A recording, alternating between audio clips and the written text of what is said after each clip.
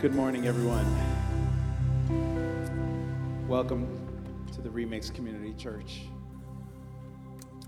Those of you who don't know me, my name is Milton Marquez. I serve as one of the pastors for this wonderful church family, and we're just so delighted that you've chosen to come worship with us this morning. Today, we're going to begin a new series here at Remix. Anytime someone preaches here at Remix, if you're interested, you can open up the Remix app, and there you'll find some sermon notes that you can jot down any questions or comments or thoughts during the sermon that may pop up. And also, we've provided for you a few questions there that if you'd like to incorporate those into your devotional life, you may, or maybe you've decided to start your devotional life this week, and maybe that could help you along the way. Our series is entitled Outcasts. And for the next 2 months, we're going to be exploring outcasts in the Bible, the people that society had rejected, but that Jesus embraced. Because the life of Jesus is one of loving outcasts. And here at the Remix Community Church, we want to be a church that embraces outcasts, where an outcast can find a home. So this series is actually for two groups of people. It's for those of us who feel rejected by society or maybe even the church itself. And we want you at the end of this series to know and to feel and to understand that being an outcast puts you in a perfect place to be embraced and loved and accepted by Jesus and His church. The other group of people that this series is for those of you who consider yourself part of the Remix family. Because we want the Remix Community Church to be known as a place where outcasts are welcomed. We want this place to be known as a place where rejects can be accepted. We want those who choose to come into this building and to join us for worship every Saturday, or who bump into us out on the streets of Clinton or wherever we may be, to find that in us, the Remix Community Church, they are loved and welcomed. Now, let's talk about what's really on everybody's mind today. It must be nice to be from the New England area. I'm not a New Englander. I'm actually from New York. And soon you'll understand why it pains me to admit that. You see, being from this area must be nice when you have the New England Patriots to cheer for year after year. This is a church where you can clap. It's okay. So I know some of you wanted to clap, and you're like, is this appropriate, clapping for the Patriots? And well, let's assume that Jesus created Tom Brady and the team. I have not been able to cheer for my football team, the New York Jets, for a very long time. Yeah, have a pity party for the pastor. But think about it. Think about it. Yeah, Joe Namath. 2 years before I was born. Anyway, but you think about it. The Patriots have been in the Super Bowl 11 times in the history of Super Bowls. They've won 5 of those 11. That's amazing. That's almost half. In fact, the Patriots, if they win tomorrow, they will have won 6 out of the last 18 Super Bowls. That's amazing. 33%. Tomorrow's a big day for our area. Yes, it is. I recognize it. The Super Bowl is upon us. And how great it must feel to go into a day knowing, going into a competition, that the height of the NFL season is right there at your grasp. The Lombardi Trophy, once again, can be in the hands of your beloved Patriots. That's got to be a wonderful feeling. To come to a day and know that all your dreams can potentially come true. Now, I want you to know that today we have a very similar experience here at Remix. There is a day when we come together, and that on that day, amazing things happen. On that day, dreams can come true. People can be healed. Relationships can be brought back together. And outcasts can find a home. That day is today. And I want you to know that today, here at Remix, is our Super Bowl. Some of you might be wondering, what am I even talking about? What's the pastor talking about? I want to explore this reality with you through a story in the Bible. And if you have your Bibles, turn with me to John chapter 5, or you can pull it up in the Remix app or whatever Bible app you prefer to use. And we're going to be looking at the story in verses 1 through 15. So let's begin in verse 1. After this, there was a feast of the Jews, and Jesus went up to Jerusalem. Now, this is a great introduction to this story. Jewish celebrations mostly were about celebrating what God had done in the past for his people.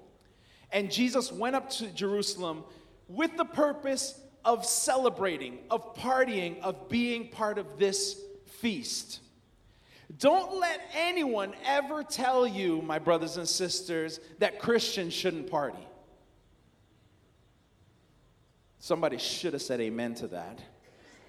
Because if Christianity doesn't make you want to celebrate, guess what? You're doing it wrong. If we believe what the Bible says and we believe that Jesus did what he did for us, we should be the first ones celebrating and partying. And that's what Jesus went to Jerusalem to do. Let's continue reading the story in verse 2. Now there is in Jerusalem by the Sheep's Gate a pool, in Aramaic called Bethesda, which has 5 roofed colonnades. In these lay a multitude of invalids, blind, lame, and paralyzed. There's an interesting group of people here in these porches. The Bible identifies them as blind, lame, and paralyzed. Now, I want you to understand something. This story that we're about to jump into, get deep into, is a story about us. We are those people. We are the rejects, the outcasts in this story. Now, some of you may be maybe thinking, I'm not blind, I'm not lame, I'm not paralyzed, and that's true. But there's an interesting word that groups all of these people together in the Greek, and it's the word that can be translated invalid or sick, but there's another translation for it, which is weary. Now, if weariness makes you an outcast, then all of us are outcasts, aren't we? Because the world is designed to tire us out. Who here doesn't understand weariness? You try to live your life normally, day by day. You go to school, you go to work, you spend time with your family, you try to do the things that you're supposed to do, and at the end of the day, you're dead tired, you're weary. You know what I'm talking about, right? About a week and a half ago, I understood weariness to another level. I think of myself as a hard worker, but this went beyond. See, I was scheduled to travel to South Bend, Indiana, on my way to Andrews University, which is in Berrien Springs, Michigan. And I was there because I was recruiting college students to come and be part of our staff for our summer program at Camp Winnekeg. I got a notification that morning. I was doing worship for the conference in the morning, and I got a notification that said, your flight has been canceled. You love that, don't you? I was going to fly out of Boston, so I quickly figured something out, and I was able to get a flight going out of Providence, Rhode Island instead. So I take the hour-and-a-half drive down to Providence, Rhode Island, and I get on my flight. My flight goes to Philadelphia, and then from Philadelphia, I get on another plane, and I get to Charlotte, where I was supposed to end up anyway. Once I landed in Charlotte, I found out that my flight to Indiana had been canceled.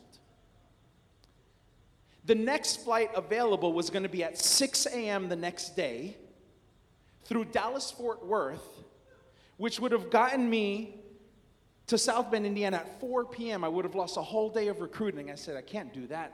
Let's see if there's another solution. I go to the gate and I tell the lady, can you get me anywhere else close? I can get you to Chicago. And here's your ticket. So I get my boarding pass. 2 hours delayed later, I'm finally flying to Chicago. And after getting my rental car and driving the 2 hours to Berrien Springs, Michigan, the trip in which I was supposed to arrive at 10 p.m. that night, now I'm arriving at 3:30 in the morning. I was weary. And being weary is part of life, and it sometimes puts us on the outside looking in. But Jesus shows us that he can rejuvenate our lives. That with him, we can get that energy back through his healing. So this pool that we're reading about here was near a gate called the Sheep's Gate.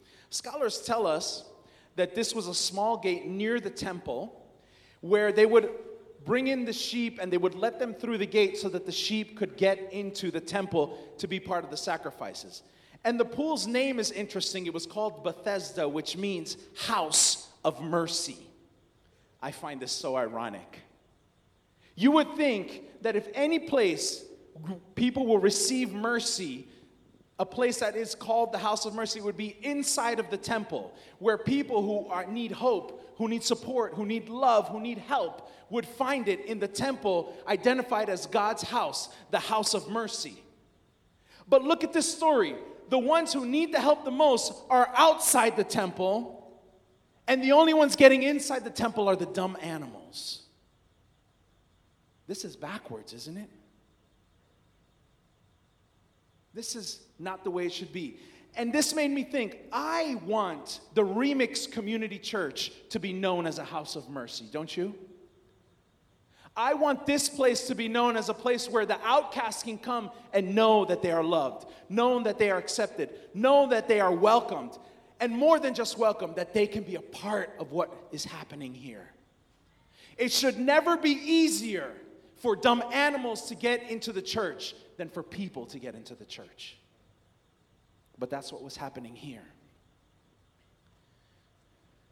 The story of this pool is that an angel supposedly would go down into the waters and stir up the waters, kind of like a hot tub. And then the first person who could come and get into the waters when they were stirred would receive healing. Now, the Greek language used here poetically describes the condition of these outcasts in slavery language, if you would believe that. They were bound by their diseases, their infirmities. The one who made it to the pool first, the language used here describes them as freed from their sickness. This is the dilemma of the outcast. You're enslaved by your reality. Now, let's have some straight talk here, okay? You guys okay with straight talk? We want to be honest about our situations as outcasts. Some of us are outcasts because of bad luck. Something happened to you that wasn't under your control. It wasn't anybody's fault necessarily. It's just one of those things. Circumstances happen, and you are an outcast, enslaved by your situation. Some of us are outcasts because of the decisions others have made, maybe evil decisions towards us. And that has affected our situation, and we've become enslaved as outcasts because of someone else. But let's be honest. There's some of us who are enslaved and who are outcasts because of our own decisions and the things that we have done.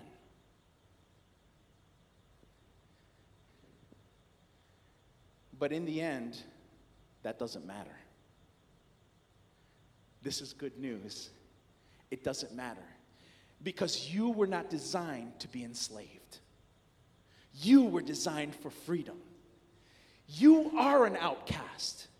And it doesn't matter how you became an outcast, whether it was by somebody else's doing or your own, Jesus has come to set you free. He's not asking about how did you get here. He's just asking, how can I free you? You are an outcast, but you are welcome here. Let's continue looking at the story in verses 6 and 7. When Jesus saw him lying there and knew that he had already been there a long time, he said to him, "Do you want to be healed?" The sick man answered him, "Sir, I have no one to put me into the pool when the water is stirred up. And while I am going, another steps down before me." The man seems to blame his condition on the lack of support he's receiving. You know, I'm too slow. People are quicker than me. I just don't have anybody who can help me. I would guess that after 38 years with this affliction and trying to get healed, this man probably gave up. the language that he uses is interesting. It makes it sound like he would have even been okay if someone would have just picked him up and tossed him into the water. He was so desperate. But I think he gave up. And here is the important part of our outcast story, because it's at this moment when we give up, when we say, I can't do anything else, it's in the perfect situation for us to receive what God can do, to be healed. Because when we're at our last is when God shows his power. Jesus asked the man in verse 6 if he wanted to be well. It's interesting, he never answered in the affirmative. He never said, yes, of course, please heal me. So that tells me that you don't even have to ask to be healed to receive the healing that God has for you. Because God knows the longings of your heart. And he can read that heart, and he can know that you need and that you want that healing. Let's look at what happened in verses 8 and 9. Jesus said to him, get up, take up your bed and walk. And at once the man was healed, and he took up his bed and he walked. What a difference, huh? What a difference between the healing the pool gave people and the healing that Jesus gave. At the pool, it's a competition for healing. Only the fastest, the best, the ones with the greatest circumstances and luck and situations are going to receive the healing. It's a competition. But the healing that Jesus gives had nothing to do with competition. It just had to do with Jesus' desire to heal. And if Jesus wants to heal you, the healing is yours. So Jesus heals the man. This was the Super Bowl. It was the Sabbath. Now, I need to give a little bit of information here, because some of you, this term Sabbath may be new to you. Maybe you've heard these weird Adventists using it. You know, we get together on Saturdays and we say, Happy Sabbath, Happy Sabbath. And some of you might nod your head and be like, what are they talking about? And I want to tell you a little bit about what that term means. See, the Bible tells us that God created the earth in 6 days. And you can find that story in Genesis chapters 1 and 2. And on the seventh day, the Bible tells us that God rested, and he made that day holy. And then God instructed his creation to work your 6 days, but the seventh day, take it as a rest day, a day of rejuvenation, a day of communion, deep communion with me. And then in the Ten Commandments, which are found in Exodus chapter 20, you find the fourth commandment, which says to keep the Sabbath holy. So we here at the Remix Community Church, we gather on Saturdays, the seventh day, which we call the Sabbath, to worship God as a family. And that's what we're going to do every Sabbath. And we want to make that day special, especially for the outcasts. Now, for the Jews, the Sabbath was so important that they created extra rules to make sure that they would never violate the Sabbath, because they wanted it to be pure and holy as God had created it. So when Jesus told this man, pick up your bed and walk, he was actually telling him to violate the Sabbath, because those were the rules that the Jews had created. Let's see what happens next in verses 10 through 13. So the Jews said to the man who had been healed, it is the Sabbath, and it is not lawful for you to take up your bed. But he answered them, the man who healed me, that man said to me, take up your bed and walk. They asked him, who is the man who said to you, take up your bed and walk? Now the man who had been healed did not know who it was. He didn't even ask Jesus' name. Jesus had withdrawn as there was a crowd in the place. The Jews did not like this. They told him to stop. Now, let me say one thing. It is important to have rules. It's important for keeping things organized, keeping things moving forward. But let me tell you something. We must be careful when our man-made rules become greater than our God-created celebration. Because this man was healed, and there should have been a party thrown at that moment. And when an outcast finds the healing in God, we have to cast aside our traditions and our formalisms, and we need to join the party. And we need to celebrate what God is doing in people's lives.